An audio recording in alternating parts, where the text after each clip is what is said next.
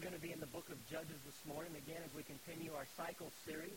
And you're going to be going to page 270 if you're using one of the Bibles there on the chairs in front of us, or Judges chapter 3. So this will be the second sermon in Judges chapter 3. So if you're reading along on that reading schedule, and I hope you are, then you're ahead at this point, which should be a great feeling to be ahead. And you'll be ahead for a couple of weeks, and then we'll merge back together.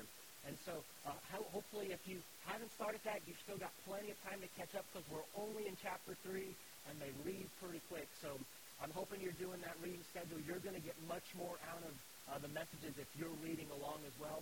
Plus, as I mentioned last week, I may not cover everything that's there, and there's some pretty exciting stuff that you might be missing. But today I'm going to cover everything that's there because this is a fantastic story. This is one of those stories in the Bible that if you've never read your Bible before, you're going to walk away shaking your head going, how did that make it into the Bible?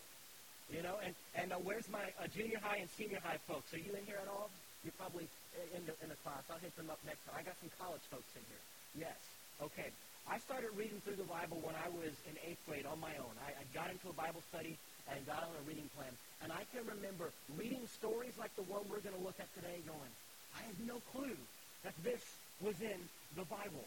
You know, I mean, you get this picture of what the Bible contains and what it is, and usually we're thinking a list of rules and a very dry book, or for whatever reason we've gotten that opinion, probably because maybe we had boring pastors along the way or boring Sunday school teachers, and they weren't excited about the Bible, so we weren't excited about the Bible. But this is one of those days. So, before we jump in, let me ask you this.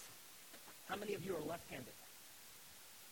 Oh, good. Okay, just a few. All right. How many of you are right-handed? Yeah, good. And I like how most of you who are left-handed, you raised your left hand, and those of you who are right-handed, you raised your right hand. Of course, I was doing the opposite because I was trying to mirror you. All right. Did you know left-handed people, they say there's only about 10% of the world is left-handed. It's a very, very small percentage. And you can find some really interesting reading on left-handed people. Now, you can find some pretty famous people who were left-handed. Of course, you can find some pretty sinister people who were left-handed. But let me just throw on a few of the famous left-handers that maybe those 3 or 4 that raise your hand in here can identify with. Barack Obama is a left-handed. And yes, I started with Barack Obama. All right? Bill Clinton was also left-handed. Okay? But also George H.W. Bush. Let's get there. And Gerald Ford. Okay? So 4 out of the last 7 presidents were left-handed. Justin Bieber is left-handed. Okay? Oprah Winfrey is left-handed. Angelina Jolie, left-handed. I mean, you could just go through and pick the one that you like the most, and then you get to claim your fame and say, look, I'm left-handed just like Oprah or whoever you decide to identify with. They say as they study left-handed people that sometimes left-handed people might have an advantage in being wealthier. But then they also said that sometimes left-handed people are more susceptible to psychosis and mental disorders.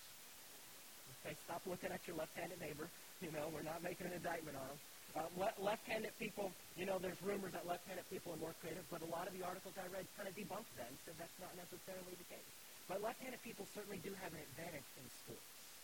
Right? So you think about the left-handed pitcher in baseball. Most batters are not used to going up against the left-handed pitcher. And so that throws them off. You think about boxing, right? The more traditional stance for a boxer, if you're right-handed, is to lead with your left side, right? And so you jab with your left, and then you can cross with your strong arm, your right, and then follow with the left hook. But when you box southpaw, when you fight southpaw, you lead with the right side, which for a left-hander is the weak side, which gets their strong arm back here. And a boxer who's used to going up against mostly righties, they're not used to seeing that strong left cross come across, and they're not used to getting the hook from the right side. And so there's advantages to the left-handed person in the sports arena. And I can go on, and there's a lot of fun details, and there's a lot of not fun details, like you're more likely to be a murderer if you're left-handed. I don't know.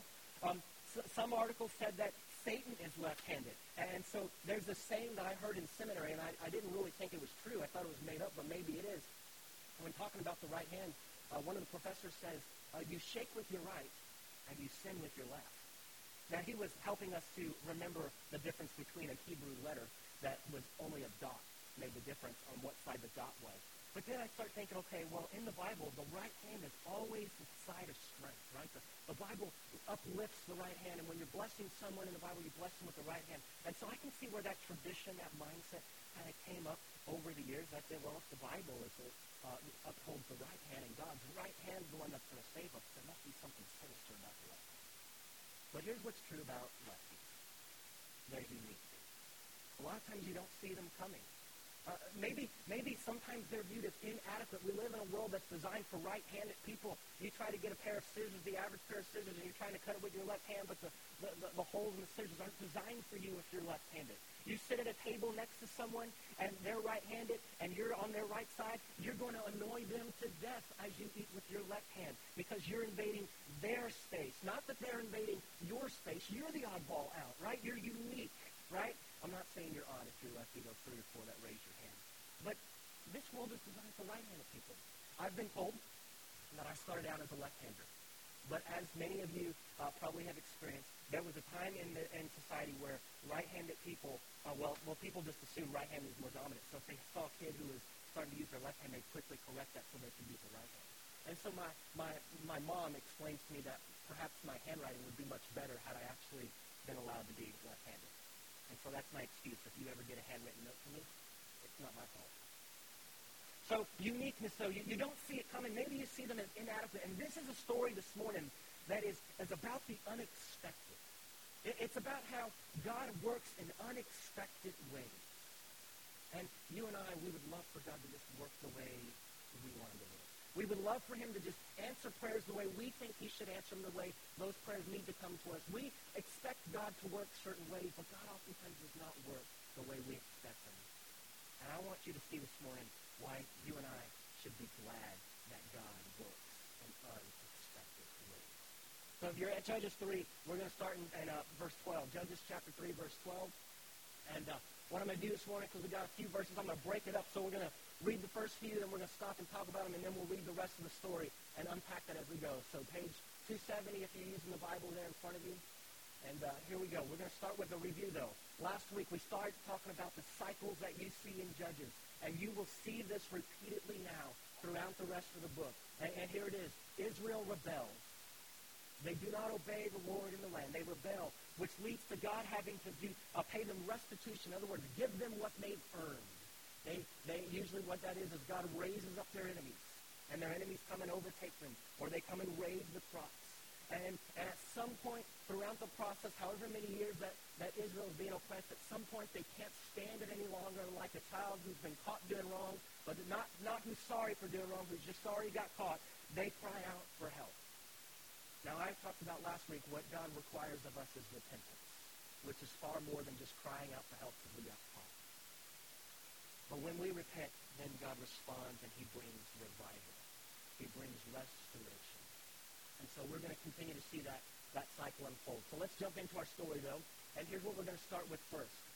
Our disobedience, it's expected. Now, it's not excused, but it's expected. And here we go. The Israelites, verse 12, again did evil in the Lord's sight. Again. Right? You're going to start to get tired of that phrase as you read through the book of Judges. And they did evil again. And then they did evil again in the Lord's sight. You would think that they would get it. But you would think that we would get it too. Right? So before we go and start judging the Israelites, because they just aren't getting it. And we keep seeing this phrase at the beginning of every episode in Judges. The Israelites again did evil in the sight of the Lord. We can't lose sight how easily we too get enslaved to sin. It's just so easy for us to be enslaved to sin. You know, we were designed to worship. And if we're not worshiping the God who designed us to worship him, we will worship something or someone. We're no different than the Israelites in our heart's desires. We wander. We go after and we chase idols. And so the Israelites, they're doing it again. You might remember last week, Othniel the judge had delivered them and they had rest, but then Othniel died. And it happens again and again. Because salvation and permanent deliverance was not found in a human hero. So Israel did evil again in the Lord's sight. And so the Lord gave King Eglon of Moab control over Israel because they had done evil in the Lord's sight. Last week we talked about how this is not a passive thing God is doing. This is not God saying, well, you're sinning, you're choosing to sin, I'm going to go ahead and let you experience the consequences. That is happening, but the scriptures are describing God as actively involved here. God is acting in his justice. He is giving the Israelites over. He is raising up their enemies so that the enemy overcomes them. He is the one driving that. And you and I mentioned last week that raises some tension for us. But one of the goals I have as we go through the book of Judges is that we will gain a proper view of who God is. And that part of that is understanding that God is just, which means he has to act against sin.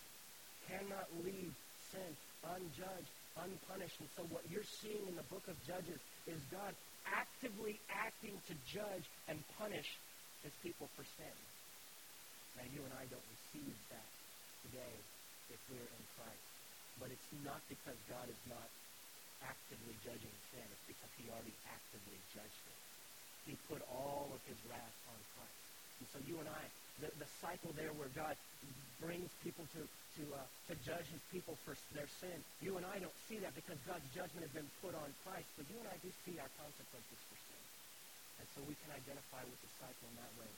And so the Lord gave them King Eglon control of Israel because they've done evil in the sight of the Lord. And here's the other thing that you're going to keep seeing. Evil is determined by the Lord's character. Not you and I, not the people. You see, if it was left to you and I to decide what's good and what's evil, you and I would all be on different pages, and we would all have different standards by which we set that. But the Scripture makes clear the standard for what determines what is evil, what is sin, is the character of the Lord. They did evil in the sight of God. As much as you and I would want to justify ourselves along the way, oh, I'm not as bad as someone else is doing. Or, you know, this little area of my life that I'm choosing to indulge in, it's not going to impact anyone else. Or no one's really going to see it, and I can control it when I'm around other people. You and I don't get to decide what's evil. Evil is determined by what's done in opposition to the character of the Lord. And the other thing I'd say about this before we move on is remember, for God, sort of like it is for you, but imperfectly for you and me, for God, his anger is tied to his love. His anger is tied to his love. God is choosing to involve himself in his people's lives and to judge them and punish them for his sin so that they would not remain enslaved to that sin. Because were it not for God to raise up their enemies and then go into captivity, it's likely they would have never known how deeply enslaved to sin they are. And that's how it is with God as he loves you and I, those who trust in Christ, who are called his children. The Scripture tells us that God disciplines those he loves. If he didn't love us, he would not discipline us. He would let us chase the things that he knows are futile. But because he loves us, he will not leave us to chase those things without exercising his discipline. And you and I, our temptation is to see God's discipline as his wrath towards us, or as God trying to squash our joy or our happiness, but instead we need to change our perspective. And if you're a child of God, if you're part of God's family, that is God's love toward you. And thank God that he loves me and he loves you so much that he'll let us get caught in our sin. Because he knows you and me getting caught in our sin is a lot better than you and me going and chasing that and becoming enslaved to that. So the Lord raises up King Eglon. Eglon, verse 13, formed alliances with the Ammonites and the Amalekites. He came and defeated Israel, and they seized the city of date palm trees. Likely that's Jericho. Okay, so the Ammonites and the Amalekites. If you remember back in chapters 1 and 2, God sent Israel into the land, and he says, you need to wipe everyone out. Don't leave anyone in there. Don't make any kind of special relationship or promises with these people. Don't marry their daughters. Don't give your daughters to their sons. He says, drive them all out, lest you follow after their gods. And you remember, as you went through chapter 1, you'll see that eventually lots of the tribes of Israel were not driving out the people. They came up against an obstacle. They had too many chariots to fight against, or they were up in the hills and they couldn't fight in the hills, or whatever the case. Or they thought it was a better idea to just, let's get some forced labor here. Let's get some people working for us. We've been enslaved for so many years. Let's enslave them, and it'll make our burden light. These are some of the people that should have been driven out decades before. They should have been driven out of the land, not left, but yet they stayed. They were allowed to stay. And now God is using them and he's raising them up to come and judge his people who are in sin. God's justice is justified. When God acts in his justice, it's always justified. But here's the thing about this. When you and I, when we choose to sin, when we enslave ourselves to idols, we may not see the consequences right away. We may even be deceived into thinking we're getting away with it. You know, we're so slick, we're so smooth. We know how to hide, we know how to cover it up. We may think that it's not affecting anyone. But one day, it will, it does, catch up. God in his grace and in his mercy allows us to experience the consequences of our sin. It's up to you and I to determine how do we view that. Are we going to view it as the Scripture shows us to view it, as that's God's love? Or are we going to view that as he's just a tyrant trying to steal my joy, my happiness? It will catch you. It will catch you. Proverbs 10:9 says this, he who walks with integrity walks securely. What a wonderful way it is to walk when you know you're living your life in integrity. You don't have to be looking behind your shoulder, someone's going to catch me, someone, am I being found out? He who walks with integrity walks securely. But he who perverts his way will be found out. Verse 14, the Israelites were subject to King Eglon of Moab for 18 years. Do you remember how long the last enslavement was, the last captivity? Back at the end of, it would have probably been around chapter 3, verse 7. 8 years, yep. It's getting worse. It's getting longer. The more that Israel continues in their sin, the more intense their captivity and their judgment is, the longer it is. You may remember this, when it comes to sin, the longer it sits, the stronger it gets. When you and I let sin fester, when you and I continue to go down a path of being enslaved to sin or chasing after idols, and an idol, by the way, doesn't have to be a statue. We're going to talk more about idols in a bit, but an idol is anything we submit our life to, that we allow to control us, the way we live, the way we think, the way we talk, in hopes that if we do what it says, we get what we want. And so we submit ourselves and are controlled by something in hopes that we'll get what we want. But if you've ever been addicted to anything and then you got free of that addiction, but then you fell back into that addiction, you know the fall is usually harder than it was before. And the depth to which you go is usually progressively worse, progressively lower. And that's what it's like for Israel in their captivity. Our disobedience is expected. It's expected because of who we are. It's expected because sin has impacted all of us. It's infected all of us. It's no surprise that we mess up, that we chase things other than God. If you've been around the Bible for any period of time, you start to get that real quick, that you understand there's a problem with people. And even if you've never read your Bible, you understand that people are not as good as they could and should be, and that there's things wrong with the world. You and I, it's expected that we don't get it right, but it's never excused. It's never excused. But here's the beauty as we unfold the rest of our story. God's deliverance is unexpected. It's expected that you and I, we're going to disobey, we're going to be disobedient. That infects us. It's not excused, but we shouldn't be surprised that that happens. But this should surprise us. God's deliverance is unexpected. So let's take a look. First off, we're going to see as we go on that God's deliverance, it's just unexpected that he would even deliver to begin with. It's unexpected that God would continue to deliver. So look at me at verse 15. When the Israelites cried out for help to the Lord. So remember your cycle here. They rebelled. God brings restitution for their sin. Then they repent or they cry out. And again, we still don't have Israel here repenting. This is still the same word that's been used the last couple weeks. A word for crying out because the burden is too heavy. Not a word for repentance. They're sorry they got caught. They're not sorry they sinned. The Lord raised up a deliverer. Now, that word deliverer, we've not talked about that over the last few weeks. I just want to bring something to you here this morning about that. The word deliverer there, listen, Mashiach.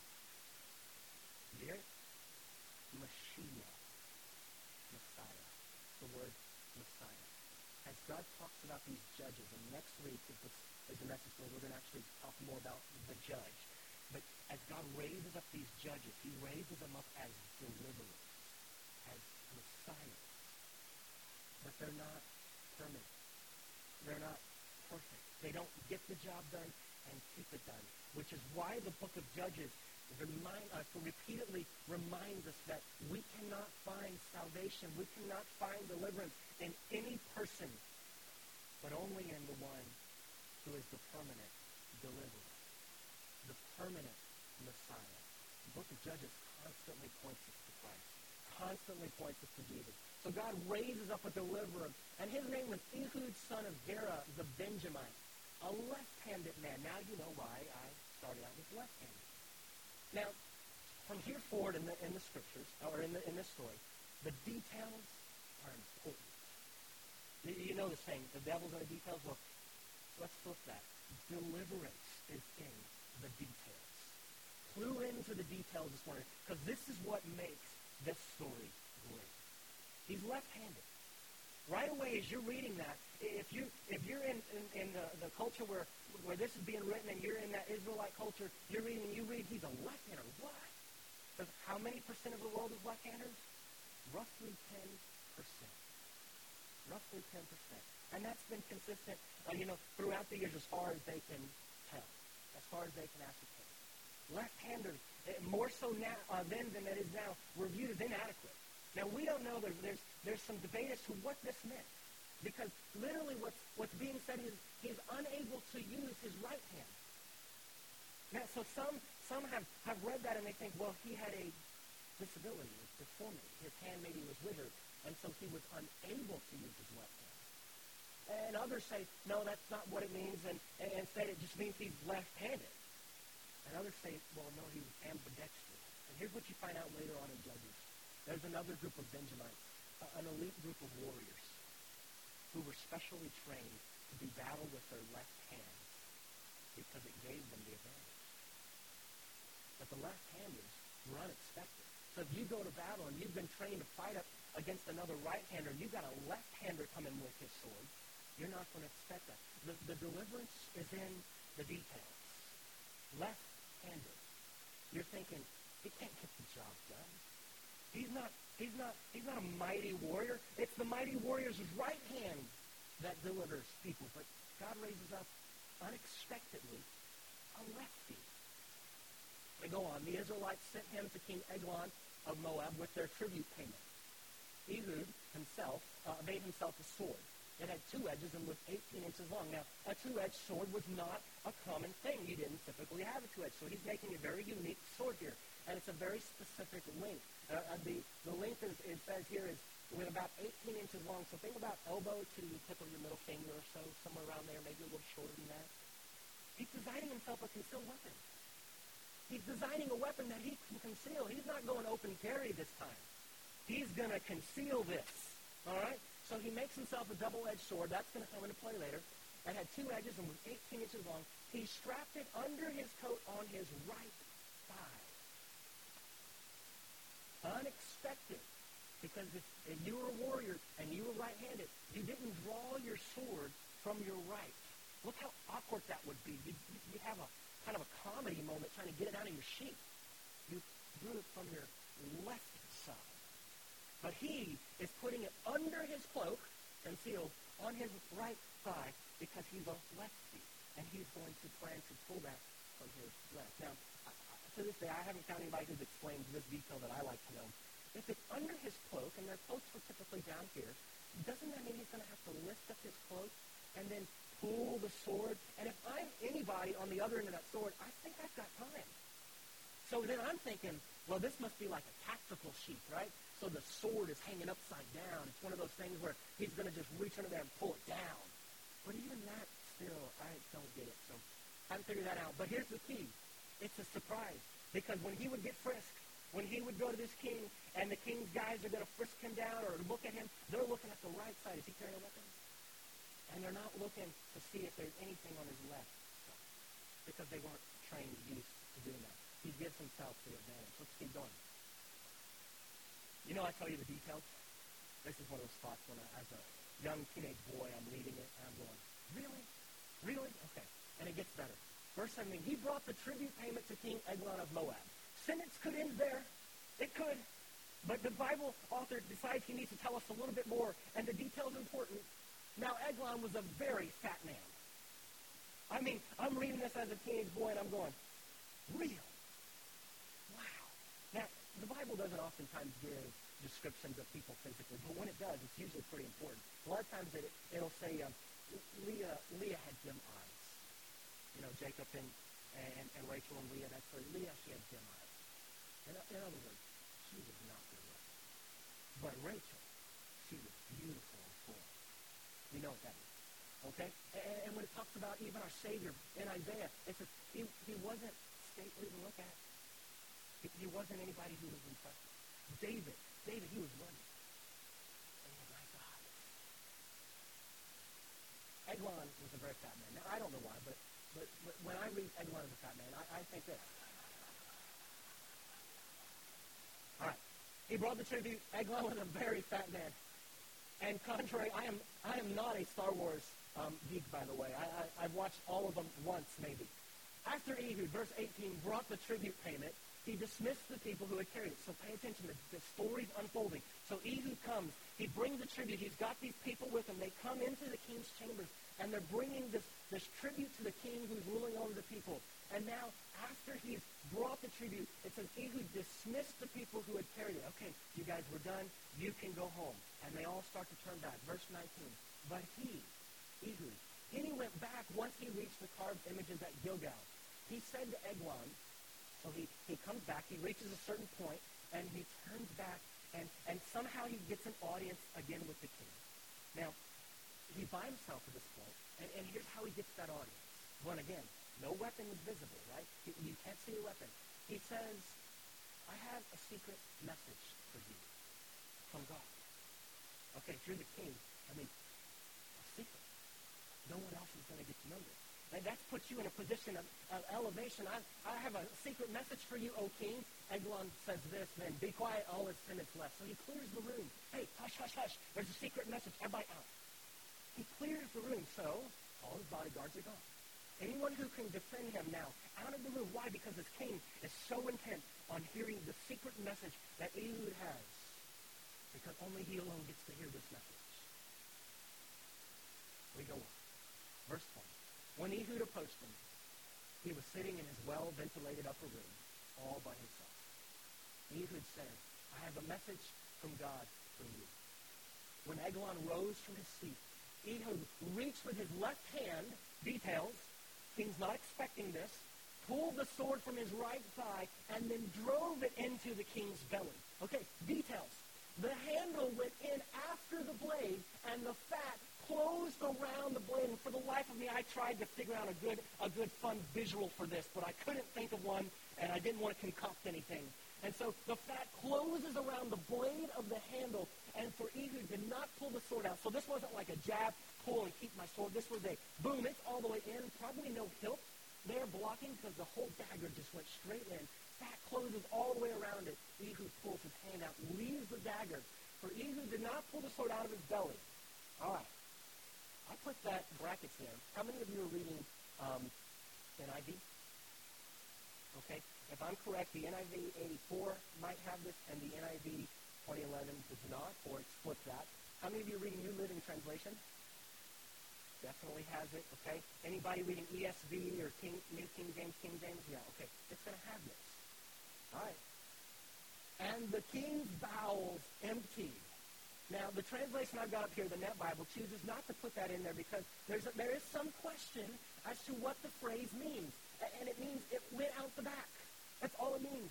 And so this question is, what went out the back?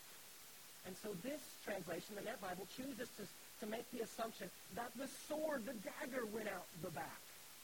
But most every other translation has decided that what's going on, and you'll see because of the details, is that as Ehud stabbed the guy in the belly, it hit the bowels, and as he fell to the floor, his bowels fell out. This is key. is key. 23, as Ehud went out into the vestibule, he closed the doors of the upper room behind him, and he locked them. So Ehud now, the king's on the floor. He's got to make his escape. So he leaves. He locks the doors. The king is, by the way, remember, he's by himself. He's dismissed everyone. He's locked the doors now. Verse 24, when Ehud had left, Eglon's servants came and saw the locked doors of the upper room. Okay, that's odd. The king's locked his doors. Well, what are they going to assume? They said he must be relieving himself in the well-ventilated inner room. Now, yes, just a locked door might lead you to that conclusion, but think back to that phrase, and his bowels fell out. Put yourself in the story for a moment. What are you going to smell? Okay? Well-ventilated room or not, it's likely that what's happening is they're catching a whiff, and they're saying, oh, he's going to the bathroom. Let's give him some space. Details. We go on. Verse 25. They waited so long, they were embarrassed. Okay? So he still did not open the doors of the upper room. So finally they said, man, this is not good. He probably fell in. All right? And so they said, finally they took the key and opened the doors. Right before their eyes was the master, sprawled out dead on the floor. Now Ehud had escaped while they were delaying, and when he passed the carved images, he escaped to Sarah. So Ehud makes an escape. So all this while the king's attendants are standing outside going, like, how long is appropriate before we knock on the door and say, are you okay? Or how long is appropriate before we bust it in and see what's going on? All that time, Ehud was able to make his escape. Detail. Deliverance is in the details. And if you've never read your Bible and you're not reading this plan, you're missing this kind of stuff. Because this kind of stuff is buried in there where you're going, wow. Because, God didn't have to put that in there. He could have told the story without it. But the details, the fact that Eglon is fat, plays into the story because the fat closes over him. The fact that Ehud was left-handed makes a big difference in the story because he's unexpected when he draws that dagger from his right thigh. Right? All of these details play into the way that God is bringing about deliverance for his people. And it's all unexpected. And you and I would not see it coming because you and I would be looking for certain things. We'd be like the people in the story. We'd be looking for a dagger on the left side. We'd be looking for a bulge under the tunic on the left side if he was concealing, because most people are right-handed. We'd make assumptions. And we would expect that if someone's going to make an attempt on the king's life, he's going to do it that way, the way we would understand it. Most of us have expectations of how God is supposed to act. And we're looking for him to act in that way. All the while, God is not, he doesn't give in to our expectations. He's not contained by them. Instead, he's actively acting and working all around us, but you and I are missing it because we're looking for it in the way we think it should be. We go on. From verse 27, when he reached Sarah, he blew a trumpet in the Ephraimite hill country. The Israelites went down with him from the hill country with Ehud in the lead. He said to them, follow me, for the Lord is about to defeat your enemies, the Moabites. They followed him, captured the fords of the Jordan River opposite Moab, and did not let anyone cross. That day, they killed about 10,000 Moabites. All strong, capable warriors, not one escaped. Now let me ask you, why had that not happened in the last 18 years? If it was so easy for them now to overcome the Moabites, why had it not happened? Because revival does not come unless the Lord brings it. We cannot manufacture it. And as long as they were enslaved to their sin, not crying out, not repentant, revival was not coming. But now in God's timing, all of a sudden it's like 10,000 in a day, easy. All of them strong men, their best warriors, killed them. Israel, verse 30, humiliated Moab that day, and the land had rest for 80 years. That's a long time to be at rest.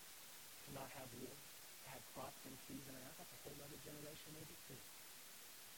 God's deliverance, unexpected. It's unexpected that he would even consider delivering people like you and me, people like the Israelites who were constantly just sinning and going back and chasing after idols. But then when he does deliver, it's unexpected how he does that. And the same is true today. God's deliverance for his people is unexpected. You see, God has provided deliverance for his people. But here's the thing, as we read through this story, we are still enslaved to sin. We are people who still enslave ourselves to sin. If you're a Christian, you think, no, I can't be enslaved to sin. You can be enslaved to sin. And the moment that you think, I cannot be enslaved, is the moment you have lost.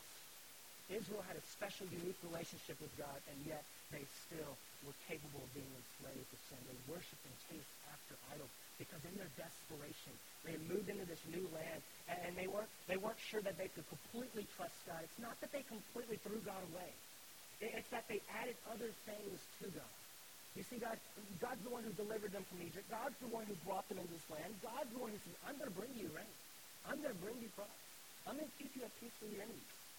But they move into this land and they start learning about these other folks that have lived here for so many generations and how they've survived here in the land.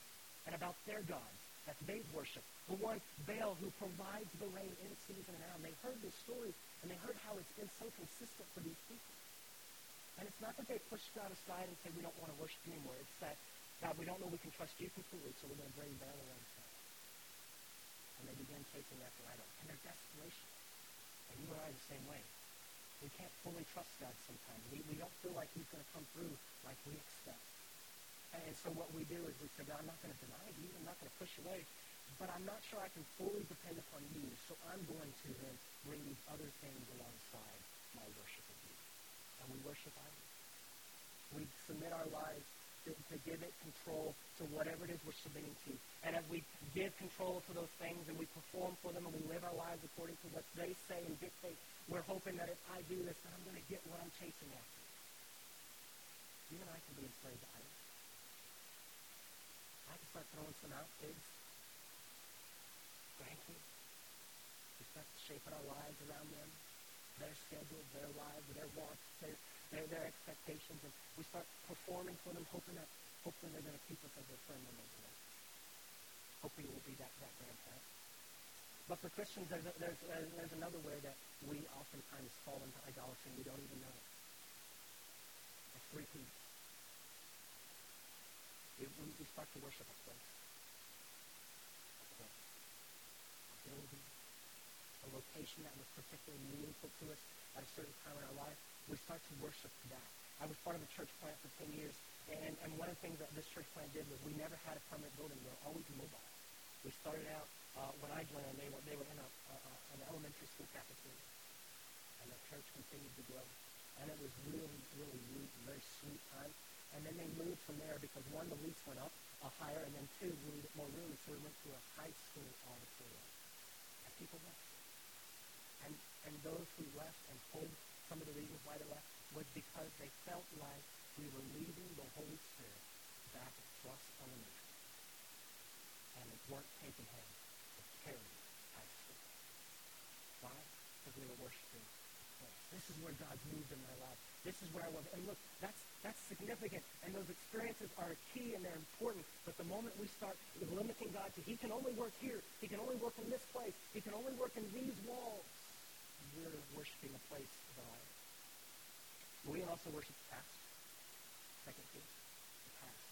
This is when God delivered me. This is how things were going. This is the types of things I was involved in. And so in order to continue going, in order to continue to be godly, these things have to be these things. People don't like change. And as Christians, we oftentimes worship the past. It's why a lot of times the church, people walk in and they've never stepped foot in a church in general, and they're going, wow, you guys are stuck in the 70s and 80s. Well, why didn't we catch up?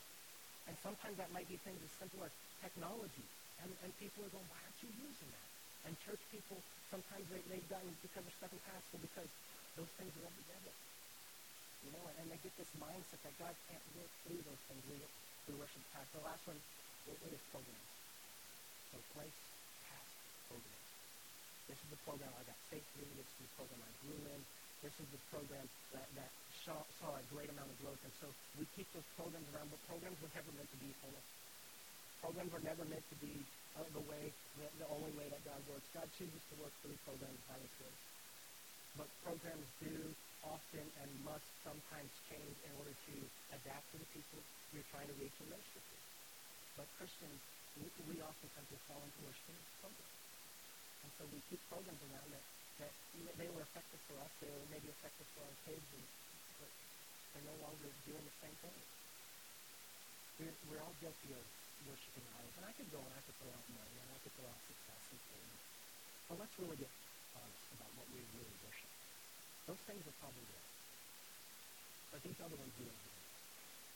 God has still sent a deliverer. So we rebel. We still worship idols. God still has raised up a deliverer. And that deliverer is unexpected. As the scripture talks about Jesus, no one saw him coming. They knew God was going to raise someone up, but they didn't know it was going to be him. And when Jesus raised, they didn't think that he was adequate to save, to deliver. I mean, after all, who is expecting to be saved from your oppressors when the guy that you're trusting in to save you is killed on a cross by your oppressors? They didn't see him coming. He was unexpected, the way that God was going to deliver. And some even wrote him off and said he's inadequate. And people, we do it today. We are in need of deliverance. Some of you are in need of deliverance today. You need life given to you, and you need to trust in Christ. But you've heard that before in your life. I don't need deliverance. And if I do need deliverance, I will bring it about. Or you're looking for deliverance in some other person.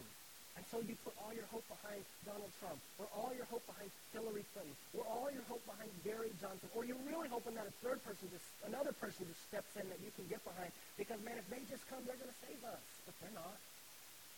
They're not.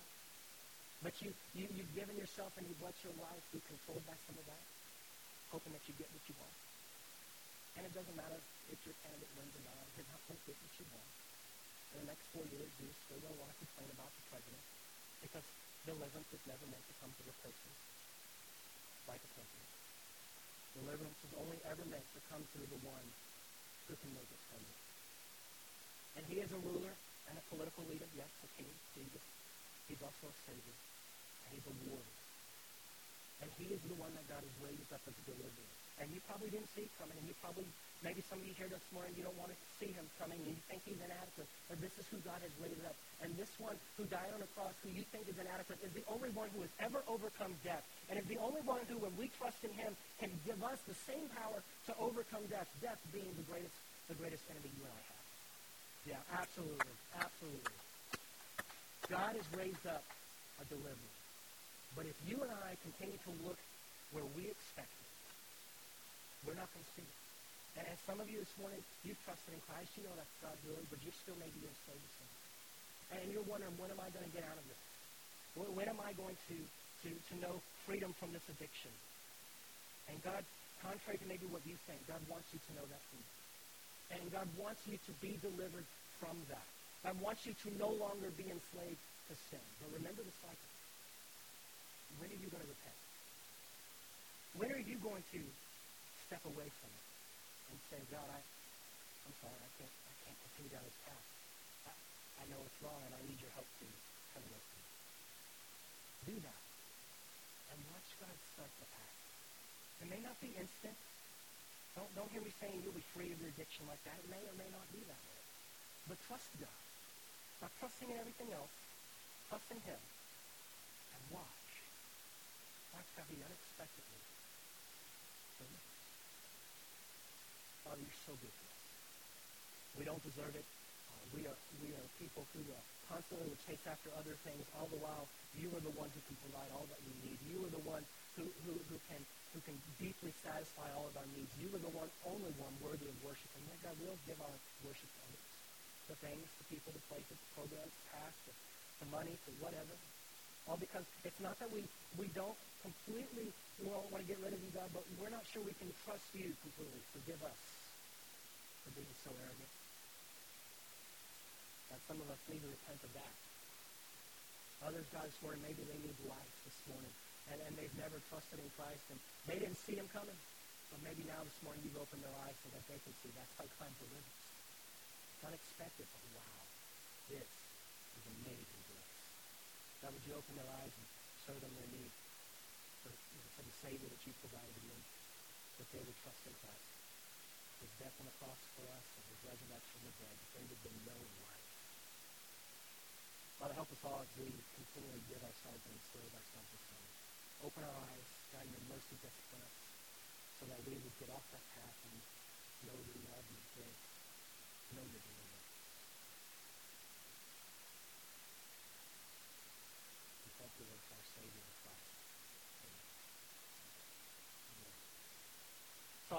morning, like I said, I know it takes a lot to get here. I hope this morning you've gotten maybe what you weren't expecting or what you need. If you're able, will you please stand and be dismissed?